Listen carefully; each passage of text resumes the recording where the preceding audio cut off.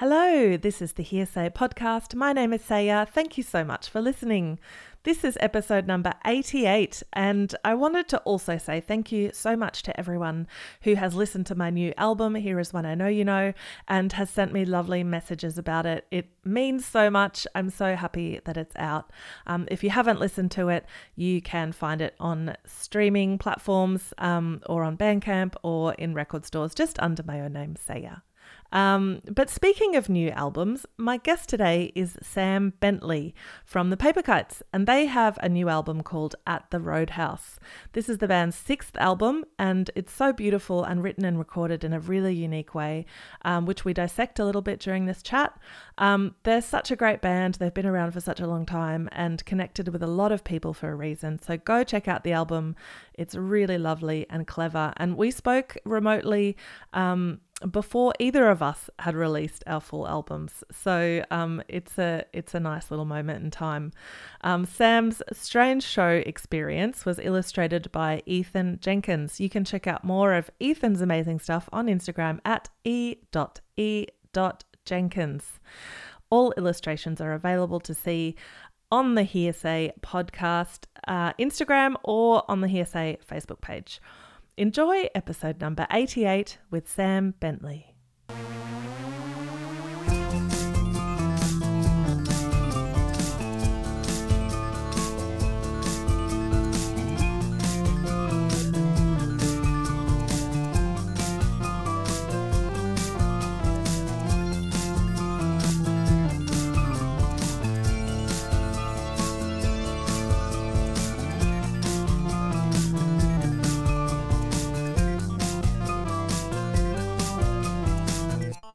You know, I was realizing when I found out we were doing this interview that you and I have actually met before. Have we?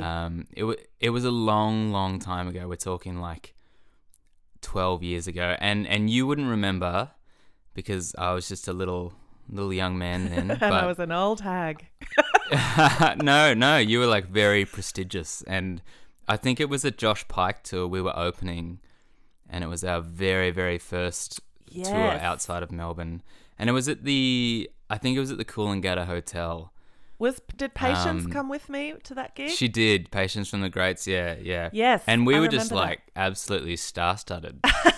Like, oh my gosh, Saya and Patience from the Greats are here. Like, so I think I said hello. It probably wasn't a proper meeting, but I feel like we met, and really it was just me saying hello. I definitely remember watching your band, and I remember thinking you guys were great. Oh, that's nice. And the other thing I remembered from that night was when we came back to our car, when I think it was my car that I had driven Patience and I there. There must have been some kind of bat party just above our car, and it was covered in bat shit, like absolutely fucking that's Queensland covered. For you. Yeah, but like gnarly, like a lot of shit. Yeah. I'm really sorry about that. That's I can't say I've experienced that, but I'm sorry that you had to. It was really funny. That was a funny tour. I mean, we were so wide-eyed that tour because we'd never been outside of Melbourne before. So Josh had asked us, and we were big fans of Josh Pikes as well. He was kind Who of isn't? the man of the hour. Yeah. Beautiful, beautiful songwriter. And I think just everywhere we were just, this is amazing. I mean, we were doing it on the cheap, like just sleeping wherever we could and staying in backpackers and on friends' floors and things like that. But, it was so great. And it was really cool to just get to see how it could kind of be at a bit of a bigger level at that point. Yeah. We were sort of like, oh, this is how you do it. Yeah, it was really, really cool too. I find that so lovely when, you're on tour with people that actually are good people and you go, that's how it can be, because I feel like Josh and his band, they're all so lovely and so professional, and they're not like, let's get wasted after every show kind of people. And it must have been... Not like us. You know what I mean? It's kind of nice to have those people around when you're young. You're like, oh, that's cool. That's a professional band. And that's what we can be too. Yeah. Yeah, I can think of like a couple of pivotal sort of acts that we have been fortunate to play with that have been that for us. Like, this is how it could be. And none of them were... I can't even recall one act that we've toured with that was sort of big on the partying. Like, everyone was so focused, and they ran a really tight ship. And I think, like, we took a lot from that. Yeah, who to else? be able to see, like... Well, we... Not long after that Josh Pike tour... in Australia, at least, we jumped on the Boy and Bear tour, who are lovely guys, and we learned a lot on that tour. But then we were asked by Dallas Green, who I think has... Have you chatted to Dallas before? No, okay. He is City and Colour, most people would know him as, and he asked us to tour the States for the first time, and it was like a 7-week tour or something. It was absolutely huge, and I mean, for an Australian band, even now, like, that's a big opportunity because you don't get offered many tours like that. Especially when we were the size that we were, it was just like really fortunate timing, and we got to play venues and cities that I never even thought I'd get to go and visit. So seeing how him and his band worked and that tour worked, I think made us really kind of hungry, I suppose, to I don't know, to sort of reach that level ourselves and try and do it with the same sort of grace, passion and grace and yeah, just professionalism, I suppose, because that seems to be what separates a lot of acts other than talent, for sure, between like the ones that are sort of just around for a little bit and the ones that are really interested in the longevity and the career of it all. When I first started touring, there were a lot of bands that my first band were touring with that were like, you know, it was like the late 90s, early 2000s, and we played in a like sort of punky pop band, which is also probably a really different vibe to the vibe that you guys are, you know, like I feel like there's a lot more people being badly behaved. No, I was going to say, like, a lot of us in our band, we started in punk bands, funnily enough. Like, yeah, just kicking around the Melbourne scene, you know, playing the Tote and places like that. So I know that scene for sure. You know about sticky carpets and gross toilets, yep. And poles in the middle of the stage, yep. Did you start in a punk band? What's your origin? Yeah, absolutely grew up loving punk.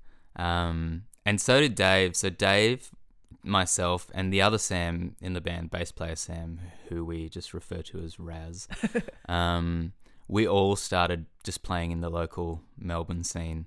But Dave, his band was kind of a little bigger than ours, and we just like absolutely idolized him and his band. He was like the coolest cat in town. You know, he'd always play with his shirt off and would be bleeding all over his guitar, and amazing. We're like, man, this guy's cool. So, you know, and the local scene, everyone kind of knew each other. So eventually we would sort of get on the same shows with his band and kind of became friends through that. And then, I mean, I don't know how we transitioned to kind of singer-songwriter folk music, but we all sort of made the transition at the same time. I mean, we'd played in these bands and we loved doing it, but I think we all knew it probably wasn't going to get us anywhere. It was just kind of a good time, and maybe we could like play some cool shows and I don't know, like stage dive or something. Whatever we thought would be it, because those days it was like, how crazy can you be on stage? Yeah. I mean, stage diving is very tame compared to some of the other things, but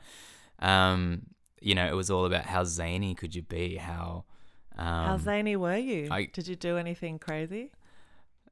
Stupid things like, you know, climbing as high as I could and doing like little solos. I think I was like Eddie Vedder inspired, but not as agile as him.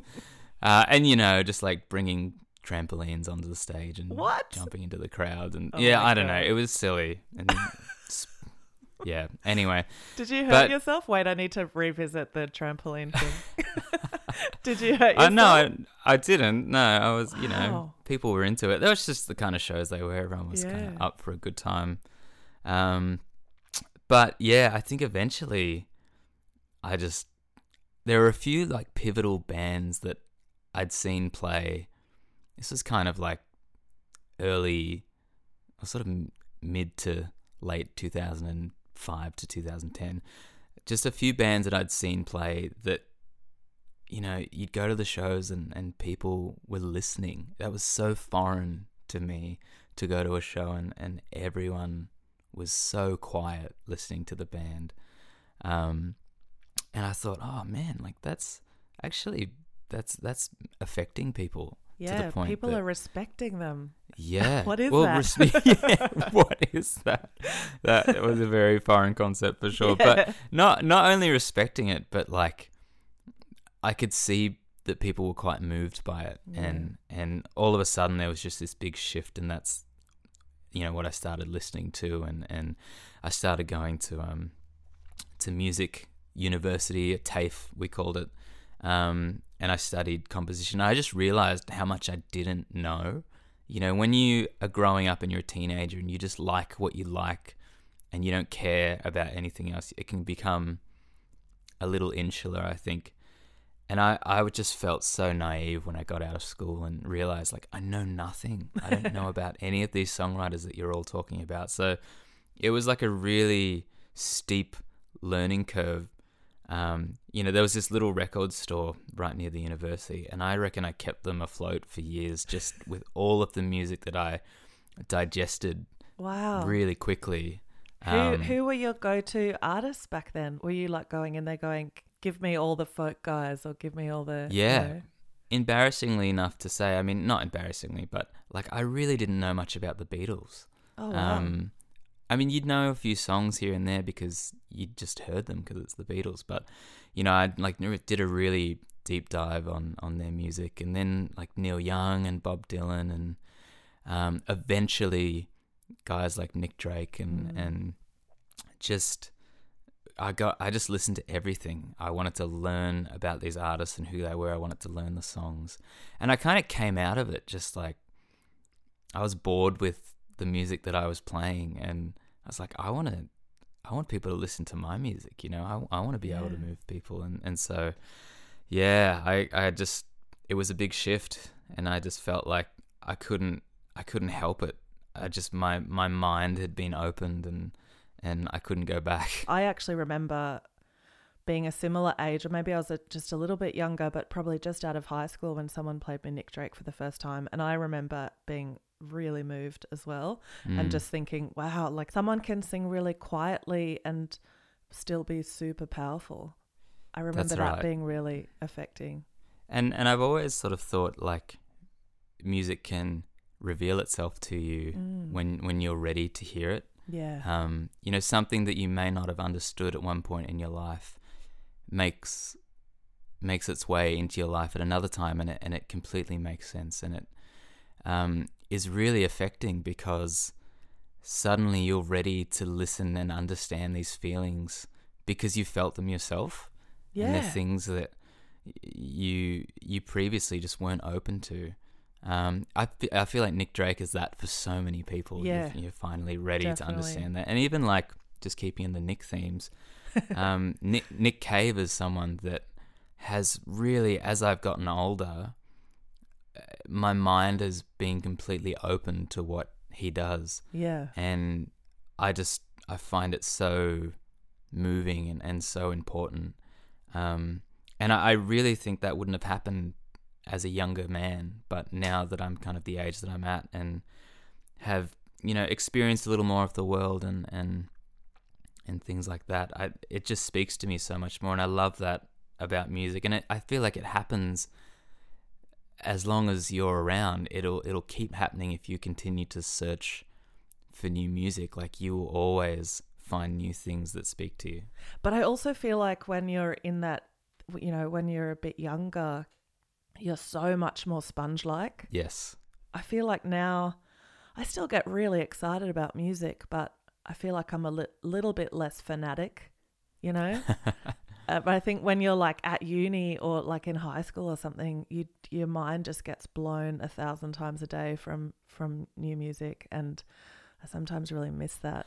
Yeah, I've often heard it said that, not this specifically, but that your taste doesn't so much change from a certain age onwards. Like you kind of like what you like, and it just sort of stays that way. But I don't know. I mean, I would maybe personally have to disagree with that, only because I find myself particularly when I'm not feeling very inspired, just going back to either records that are just very well regarded in general that I'd never heard before. Like I will always give them a chance because I want to find out, what is it about this record that is so respected and so well regarded that it's become this legendary record. And I've been able to get so much out of that by just listening to something that I wouldn't choose to listen to. So I think there is so much out there. I think it's more the motivation to search for it that perhaps holds us back, because being comfortable is great, and you know what you like, and those songs will often stay with you forever. So why look for new ones? I'm gonna keep listening to the same Pavement record until I die. It's the best. It always will be. Yeah, that's right. A side question for you. I was just listening to one of your songs from your upcoming record, which is beautiful, by the way. Thank you. There's a song called Home. And then I was reading through the credits. I also love that you put down the synths that you use. I think that's so cool. I saw Fred Armisen played on your record. Is that right? He did. How did that happen? That's amazing. Well, we became really good friends a few years ago. We've got lots of friends in common. Okay. And he came and did the podcast, and then we just stayed in touch, and then he just bought some octabands. Do you know what they are? No, I don't. Long drums. Oh wow. And I was like, send me something of you playing them. And then he sent me some stuff, and I felt like at the time I was just like writing and recording in my studio, and I just started playing this bass line over it, and then that I said, do you mind if I use some of you playing octabands in my record? And he was like, that is amazing. That's how it happened. That's so great. I was just wondering how that came together. And Jen Boyce as well playing bass. You that's know Jen, so great. Right? Yeah. I do, yeah. She's amazing. I haven't seen her in a long time. But I had breakfast with her today. Player.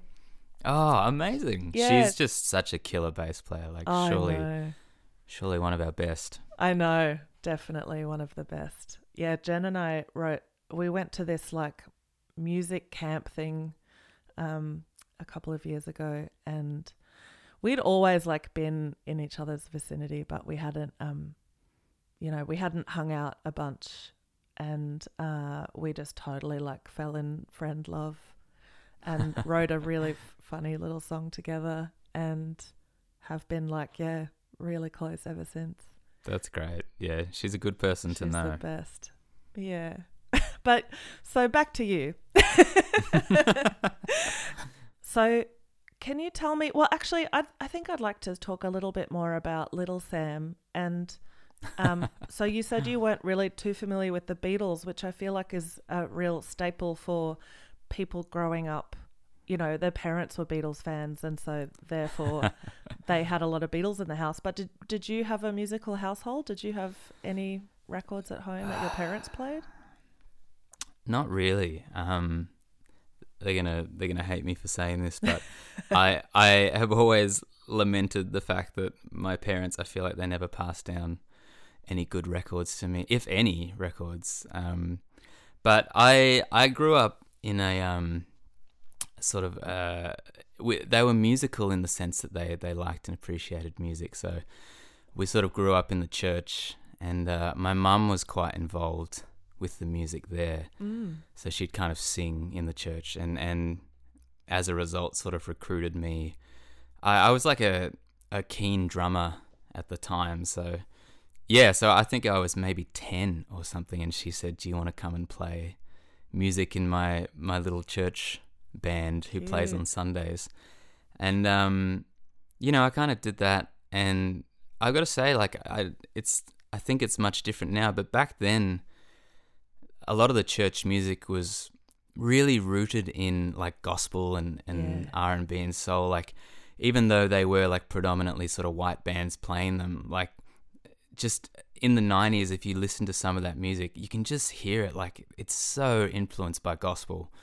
And so playing those sort of songs, and the bands were so fun and creative. Like, I was quite immersed in that kind of music at that age. So kind of all through like my very, very early teens, I was, maybe unbeknownst to me, like very much taking in the rhythms and the chords and the melodies and things like that. Did you sing hymns and stuff as well? There were hymns as well. There was sort of two services that they would play, and the first one was kind of the hip service, and the second one was what they would call the oldies service. So they would have this little old lady who would play the organ, and they would just sing hymns.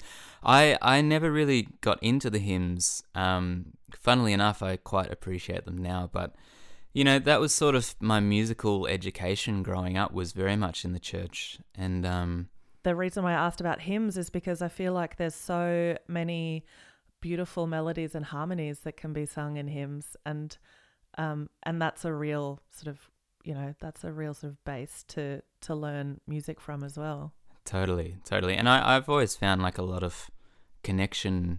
My mum is Irish. Well, she's an Irish immigrant who moved to Australia when she was very young. So I've always felt a connection with that music. And when you sort of look back on the hymns and the history of them, there is a sort of kinship with those old folk songs as well.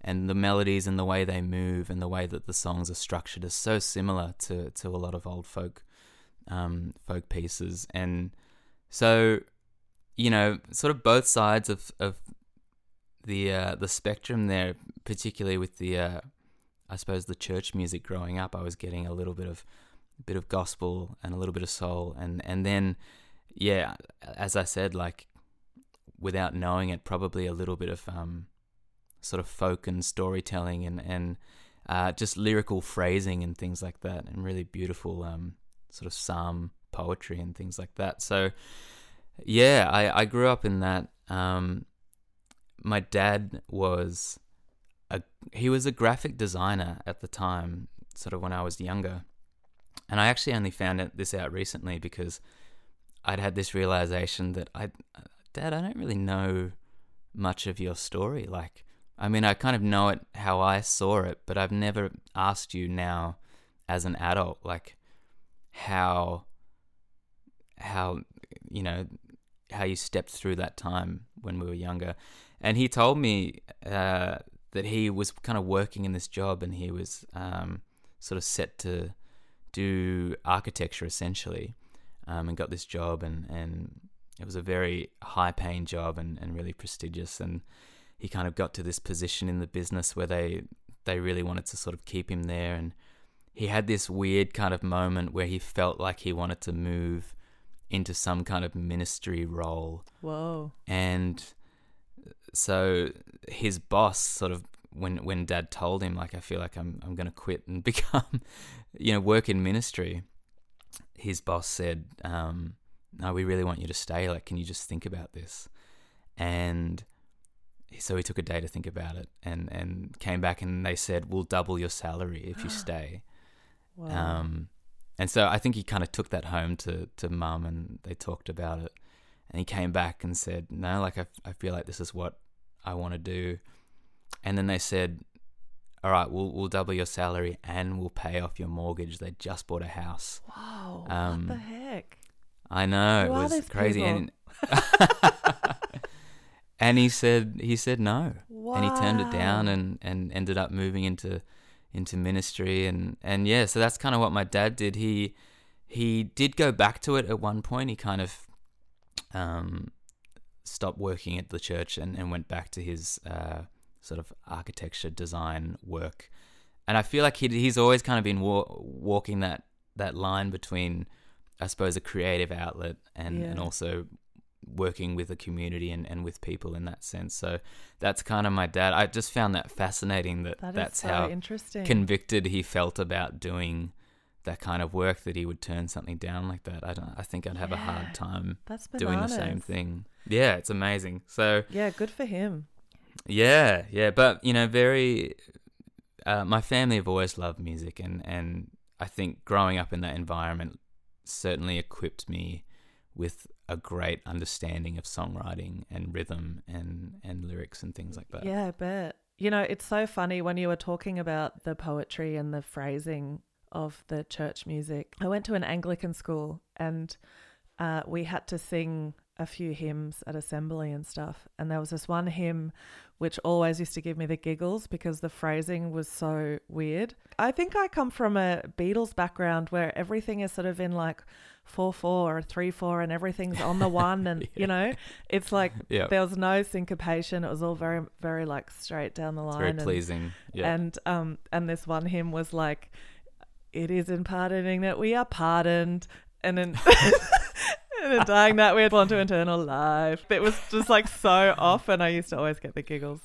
I will say some of those composers were very ambitious with their phrasing and how many words they would try and fit into a line, for sure. That was very ambitious indeed. Now when I think back on it, it's so funny to me that even then at 14, it gave me the giggles, that I was like, there's something just not right about this. There's too many words that they're trying to fit into this bar, you know?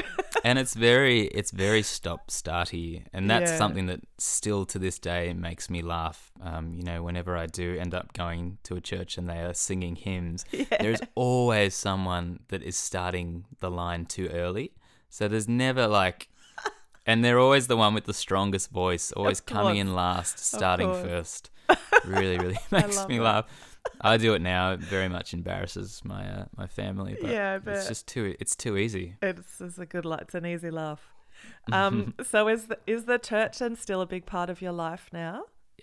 I guess in a way, if we're talking about sort of spirituality, I think maybe that's a separate thing, perhaps, because I'd probably say that I'm still kind of working through the idea of church. I mean, I'm certainly a spiritual person, and I think it's very difficult to be a songwriter and be aware of the power of music and not have some sort of spiritual feeling or understanding that music is sort of an otherworldly language that I think we can't necessarily always understand, and it does really transcend a lot of what we know. The fact that it can just move people, I think, regardless of their background. But I think when it comes to the church, I won't go too much into it, but because I have seen both sides of it, I've grown up in it, and I've seen the power of it, and I've also seen the business of it, and sort of how the sausage is made a little bit, and The Jesus sausage. the Jesus sausage. I mean, I think that anything that is good for a while, that seems like a wonderful spiritual gathering, and I'm not just talking about the church, I'm talking about any kind of community that has a spiritual hunger at the center of it. Eventually, politics come into it, and people very often will be the cause of its downfall, and I think that's the thing I struggle with most is people ruining things. Yeah, but that could happen in any situation, couldn't it? That's just like, that's right. You could just be in a band and there's one person that, just severely has different politics to you, and then it's ruined. It's very true.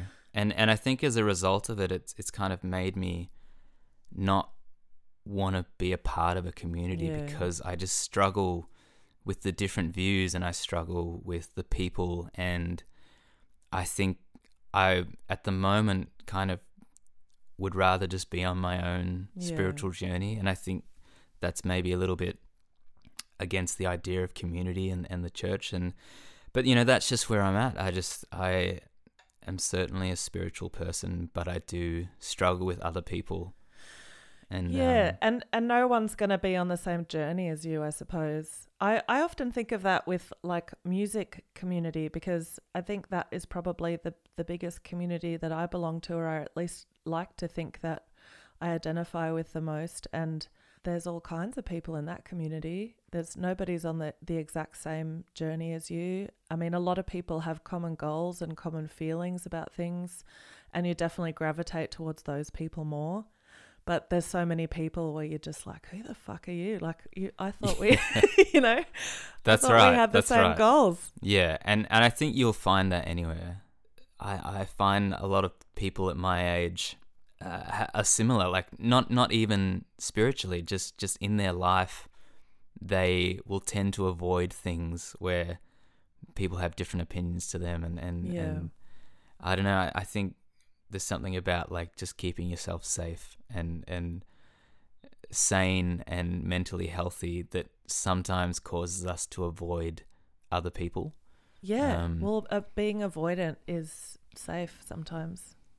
That's right. That's right. But then that's where the funny thing is, like, I am on stage all the time, like performing for people, and that, I suppose, regardless of I suppose where I'm at in the journey that I'm on, that's sort of the little bit of good that I feel like I can do is being able to connect with people in a way that I think we both understand, because we're both there. I mean, I'm there doing what I do, and they're there because they've felt something that has made them want to be there. Definitely. And so, you know, if I can manifest some kind of feeling for them that feels beyond what they know, then I feel like I'm doing my job as a songwriter. And so I'm happy to kind of be wrestling with my dislike of people ruining things if it means that, you know, like, I can be playing music and people can just come and take what they want. They don't have to, there's no politics to it, you know, it's just music. Like, just come and listen and feel what you want to feel. You don't even have to talk to anybody. And then no you talking. leave, and it's so, that's right. And it really is, like, I don't know if you go to shows by yourself very often, but I do. I find it very, very restorative and very healing to just allow yourself to feel something and to not have to talk about it. Absolutely. I've been to a couple of like really moving shows by myself, and it was really lovely, but also very weird, because I think that we're taught at such a young age to share those big situations with people. Like, for example, I went to see Beyonce by myself, which was so insane. Like, That would have been amazing. I just wanted to share that with someone, because, you know, she was like flying across the room, and I was like, I just wanted to turn around to someone and be like, fuck, this is insane. But then, you know, I also just really loved that I was there by myself, because I could really take it in. And then I also went to see, another one that comes to mind is I went to see Mogwai by myself in London. And that was also just so beautiful and moving. And then something really insane happened to me. This guy that was standing in front of me just fainted into me. Into your arms. Into my like body. Just like completely just like fell on me. Did you catch him? I tried to catch him. Yeah, I sort of half caught him. And then luckily, because it was a really big venue, they had like medical staff there, and they came out and like got him on a stretcher. And again, I was like, I mean, it was weird not to be able to turn around to someone and go, that was weird. But also I kind of loved that I just had that whole weird situation happen, and nobody else was there. It kind of added to the beauty of the show in a way. I mean, hopefully he was all right. I hope so. I think he was okay. You'll never know, and I'll never that's the know. beauty of it. There was nothing in the news. But, you know, like, I mean, those experiences that you kind of remember and you hold on to, even though they were just by yourself, they become these sort of sacred moments that you, I don't know, the sort of the secret smiles in the corner of your mouth. Like, you just remember how you felt in those moments. For me, it's like, it's such creative fuel, like being able to go and see music and particularly see it by yourself, in order to just be in it and not have to be in conversation with anybody, just to watch and listen and let it wash over you. To me, like that's such fuel.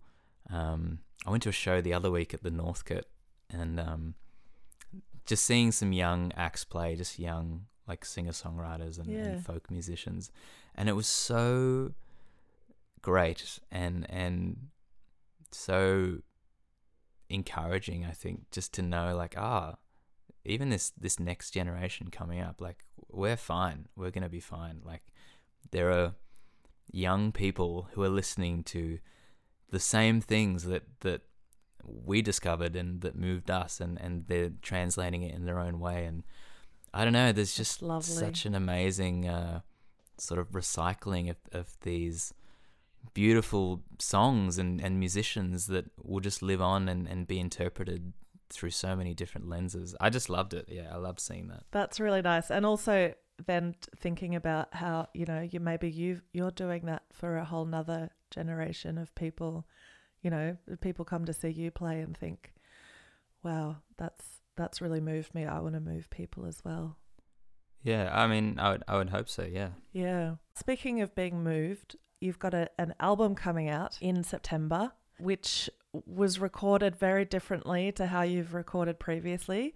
Can you tell me where you went? Sure. So we recorded this album in a little town in Victoria called Campbell's Creek. Very, very small country town, not too far from Castlemaine, if you've ever heard of that area. And it's in Jarrah country. It's just beautiful, beautiful country, and you can very much sort of feel the energy of the place when you're there.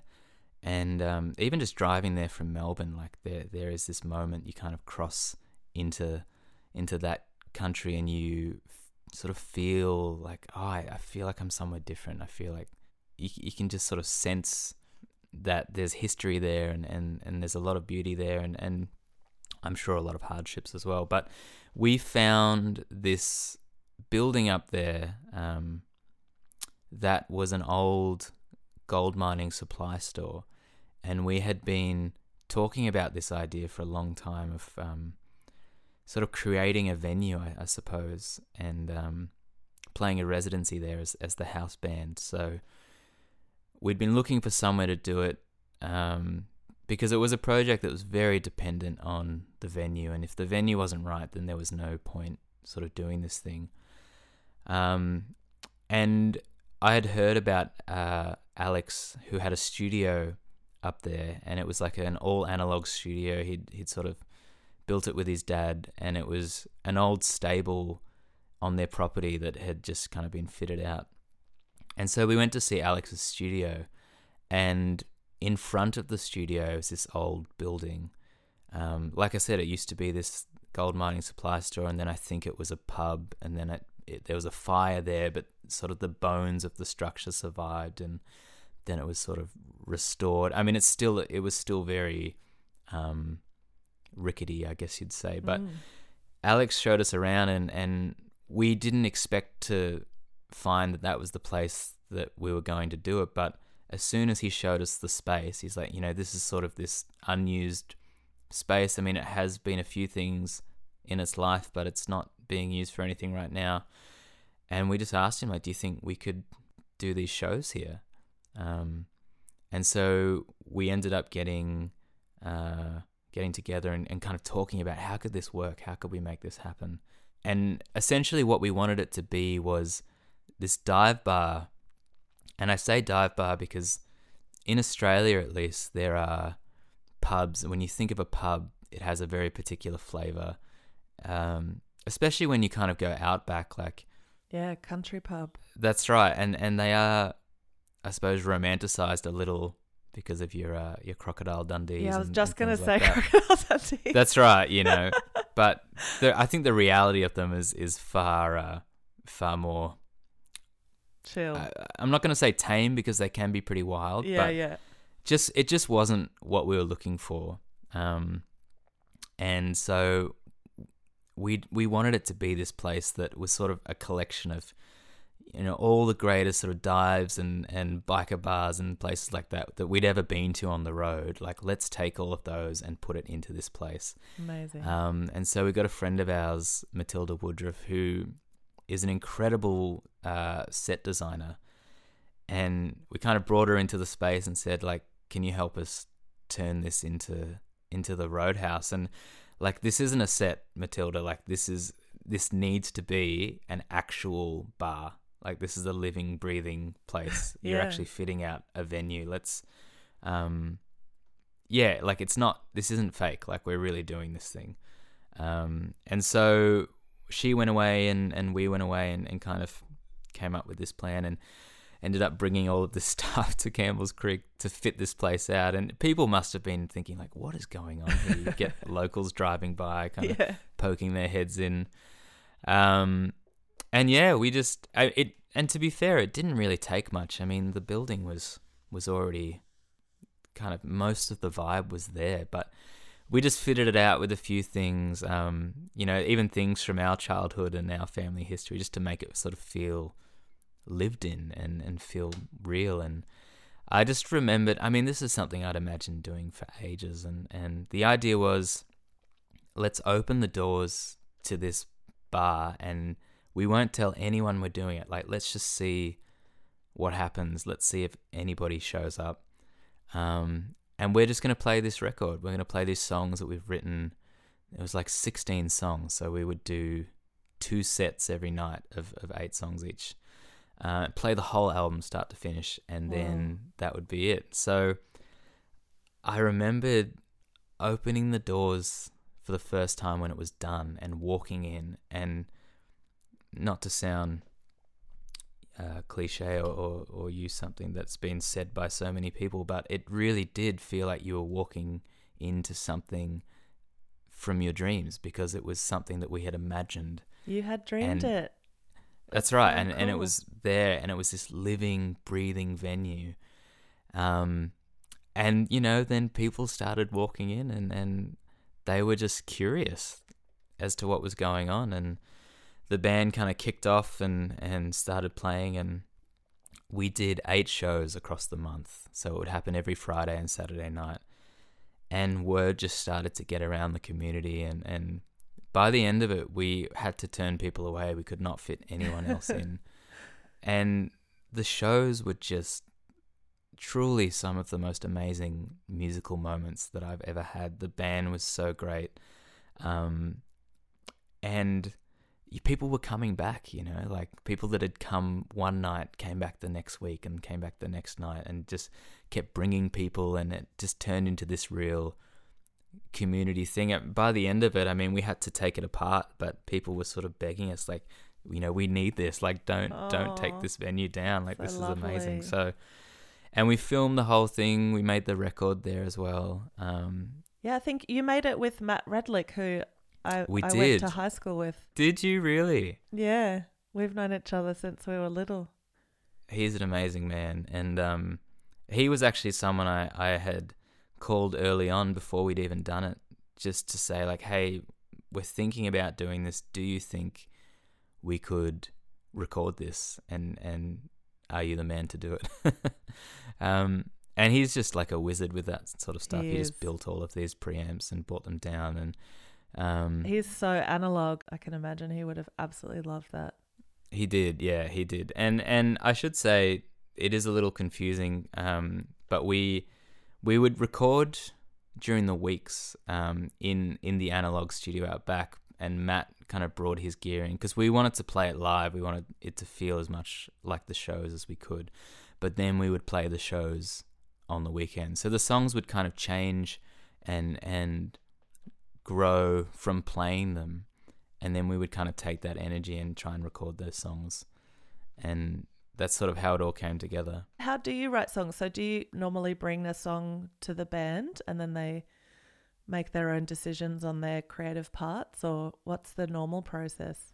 Generally, at least previously, it has often been that I would write the songs and I would bring them in pretty much finished. So I would kind of record my ideas, even musically, like the keys and bass and guitar parts, and just sort of say, this is sort of how I'm thinking the song should go. And we would either go off that or we would change a few things, but it was usually me bringing in the songs.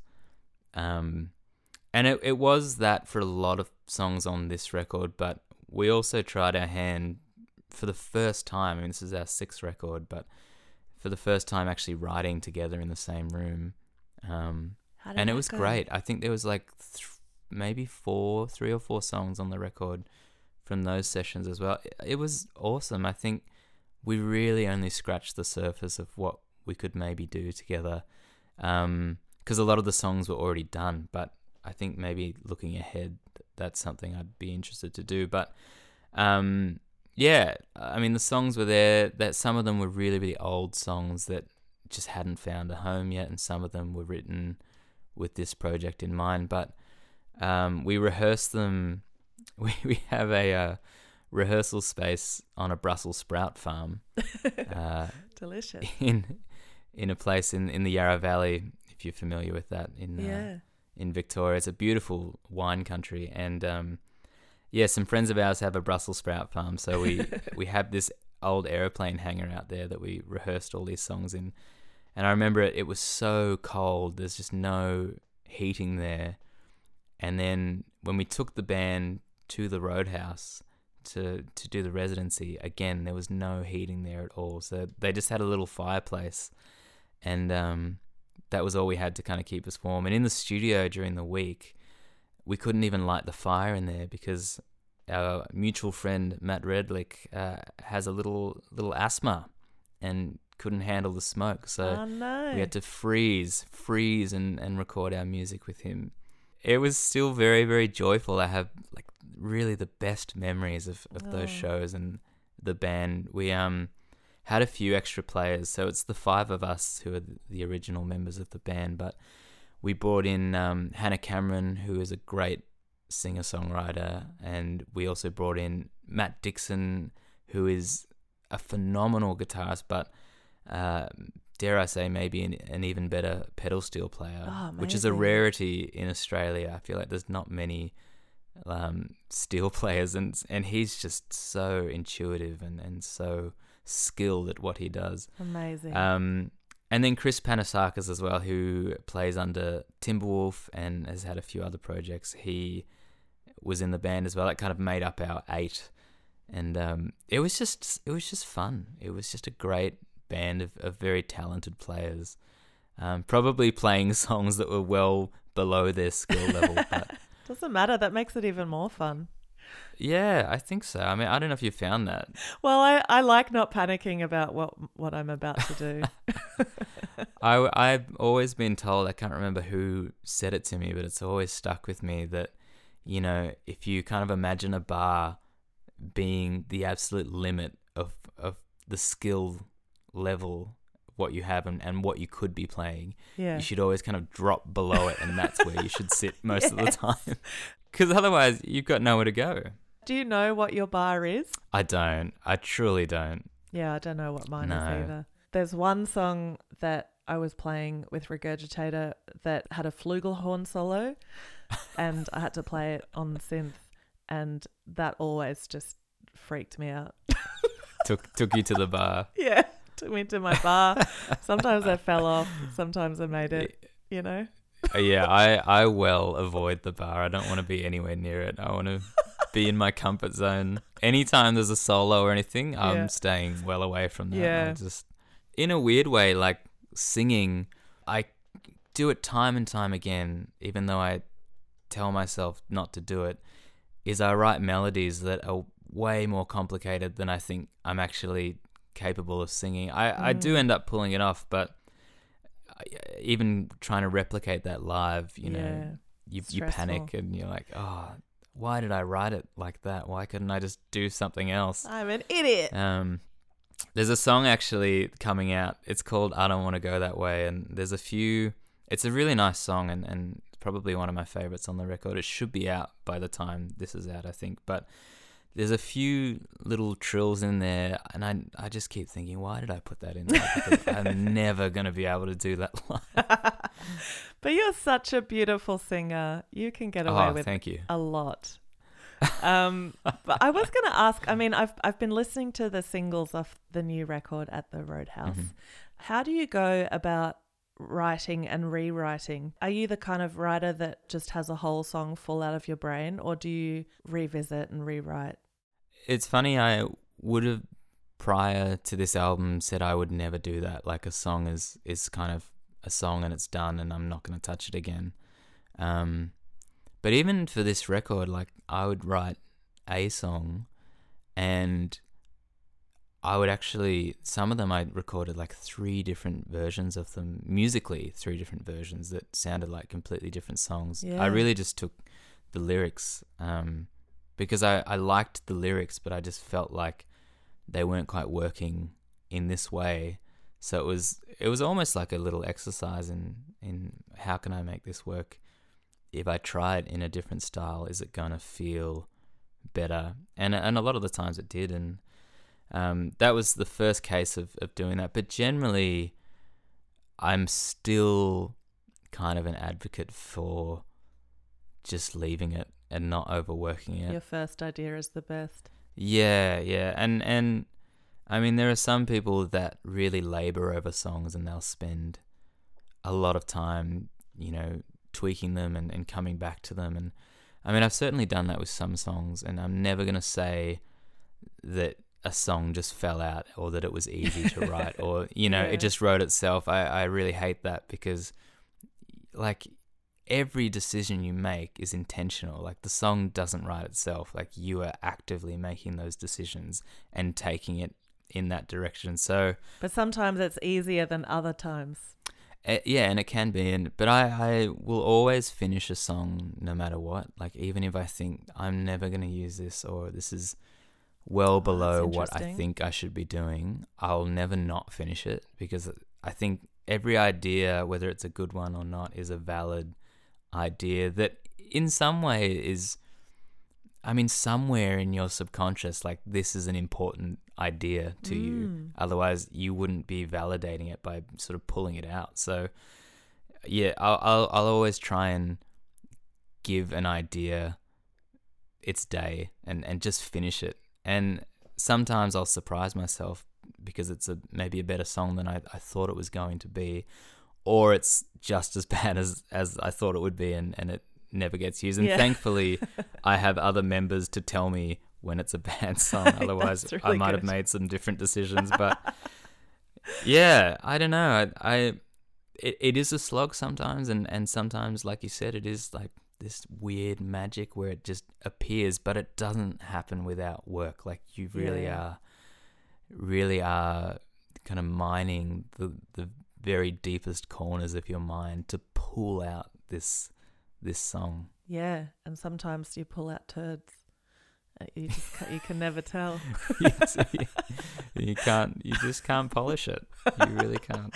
Well, you've said in the past that your bandmates are, that all 5 of you are some of the most creatively opinionated people ever.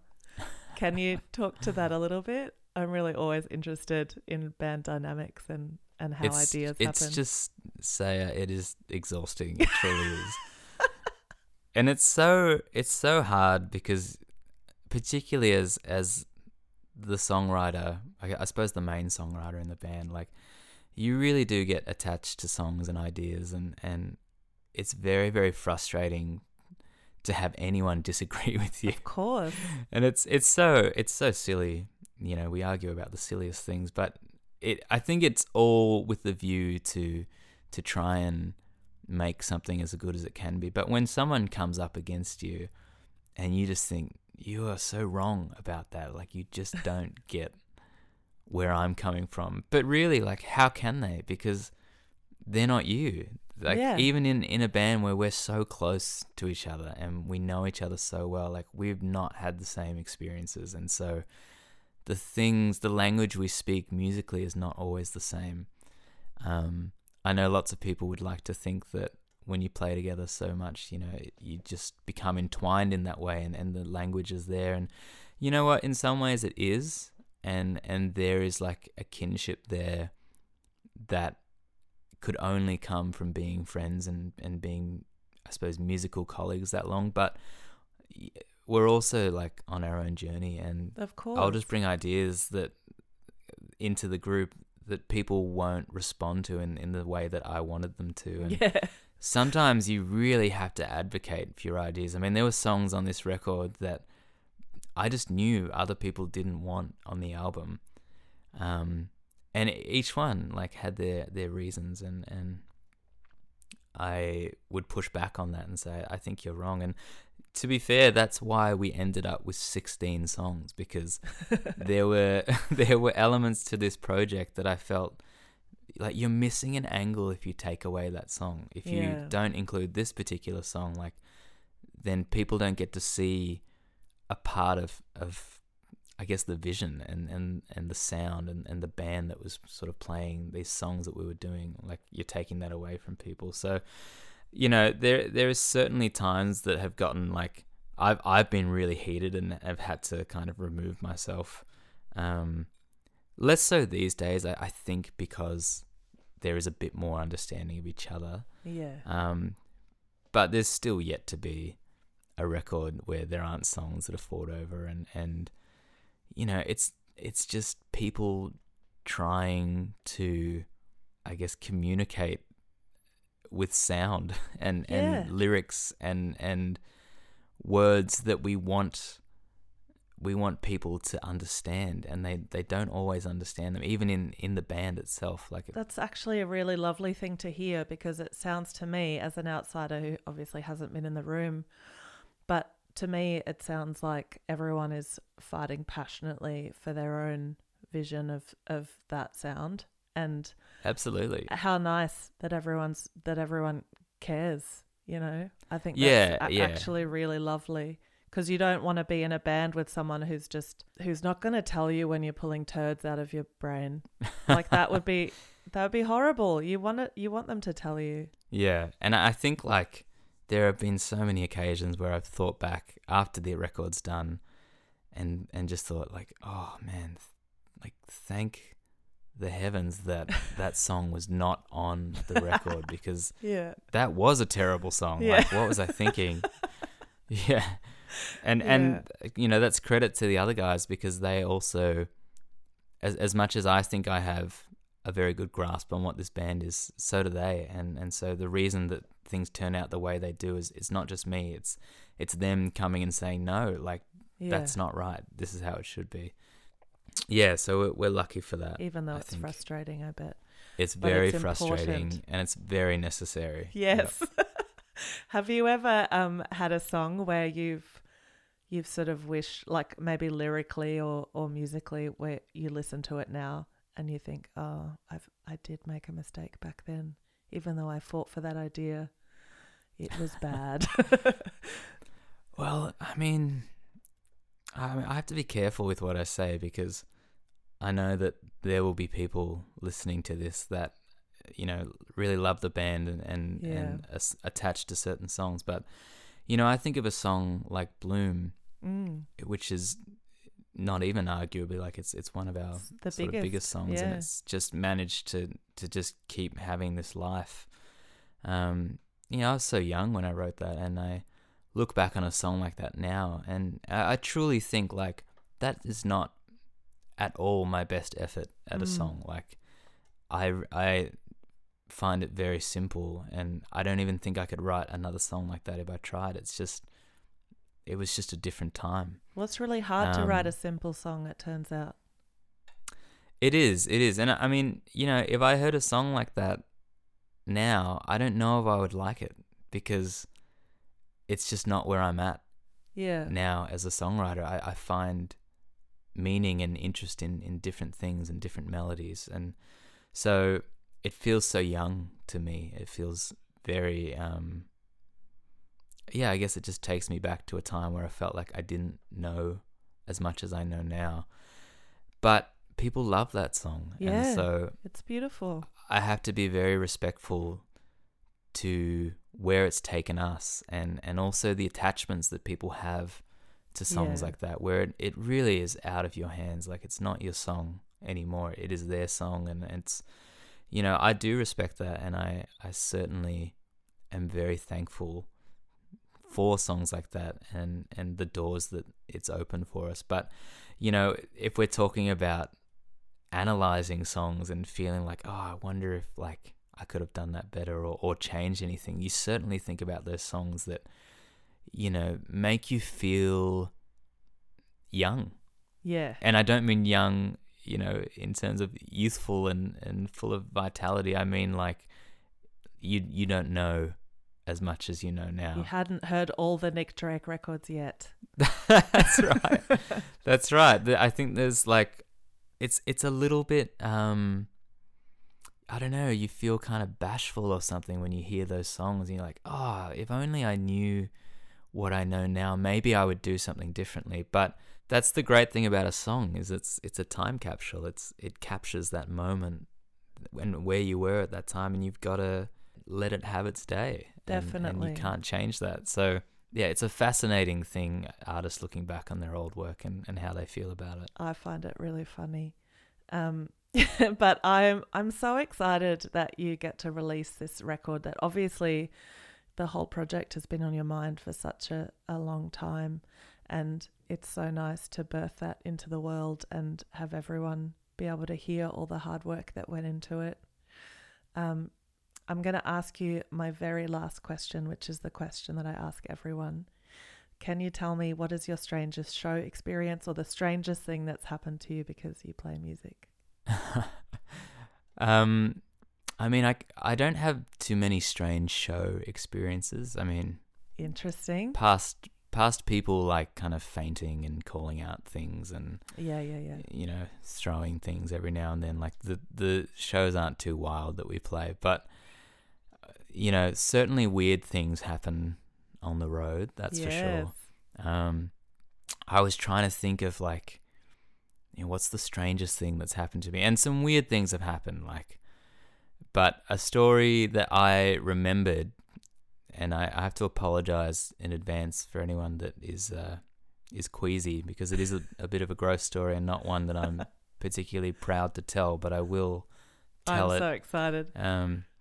And I would maybe precursor it by saying it's not the weirdest thing that's happened to me, but it's certainly the most unfortunate thing. Okay, I'm ready. And this took place at Winnipeg Folk Festival, which is an incredible folk festival if you are sort of into that kind of music. And the festival site is about a sort of half an hour to 40-minute bus ride from the hotel that they put all the artists up at. So, you know, it's very, very hot there in the summer. It's so funny you said it was hot in Winnipeg, because Winnipeg is the coldest I've ever been in my entire life. We played there in winter and it was like minus 40 or something. It was absolutely You are not wrong. Fucking freezing.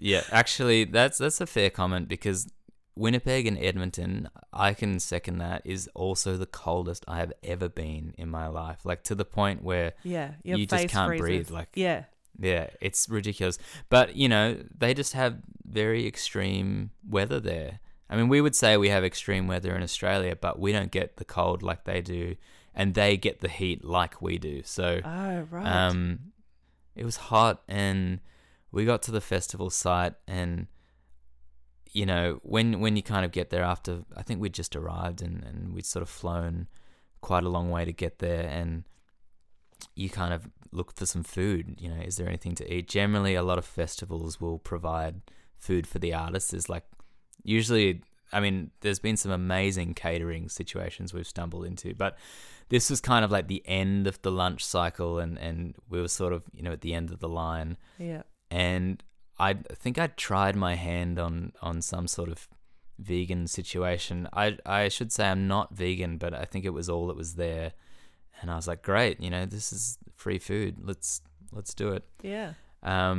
Anyway, so I can't even remember what it was I ate, but I started kind of going about my day. It was going to be a great night. Like, I think the Staves were playing, possibly like War on Drugs or something. It was going to be good. And I just started feeling quite unwell during the day. And I thought like, oh man, I think I need to go and lie down or something. And the only way back to the hotel is a bus. So you wait in line for the bus. They come and pick you up and they take you back. So I felt like, okay, I'm getting onto this early enough. I should be fine. Kind of got onto the bus. Wait, had you played already? We hadn't played yet. We were supposed to play the next day. I think. Okay. Yeah. So it was kind of like a fortunate gap. Yeah.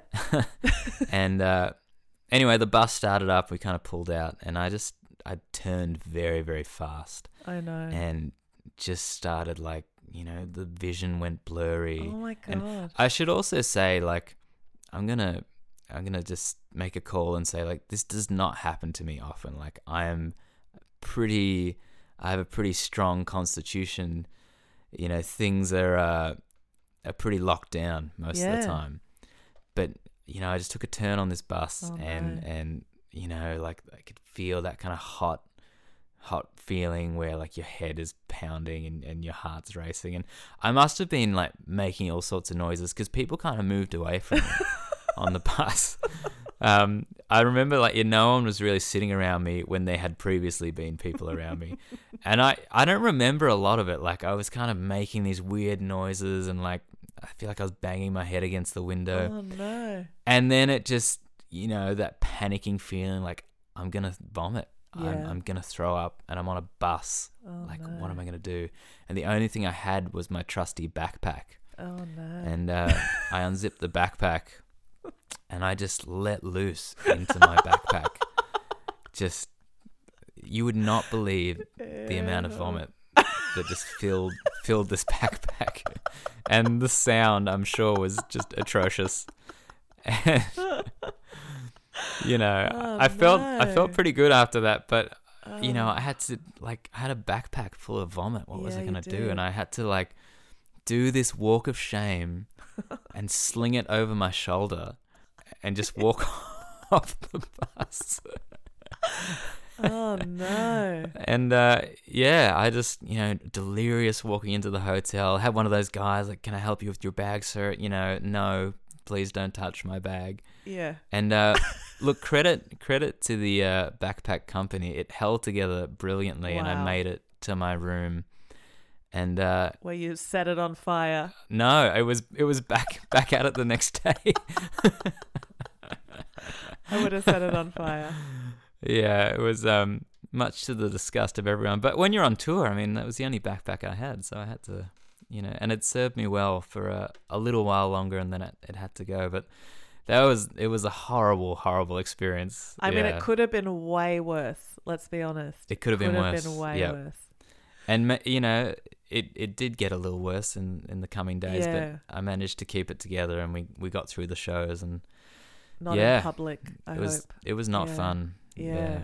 Fuck. Yeah, that is like, I'm so relieved that you didn't have to play that day, because I think that I've definitely had shows where I'm like, I actually can't play, or if I am going to play, I'm going to have a bucket next to me, I mean, if you do get the chance to see a band where someone on stage is looking quite ill, it's pretty thrilling. Like it does add an extra element to it. But I hope to never experience that again. Yeah, that's brutal. Yeah, I'm glad you got through it. And was your show okay in the end? It was fine. Good. Yeah, it was a great show. Yeah.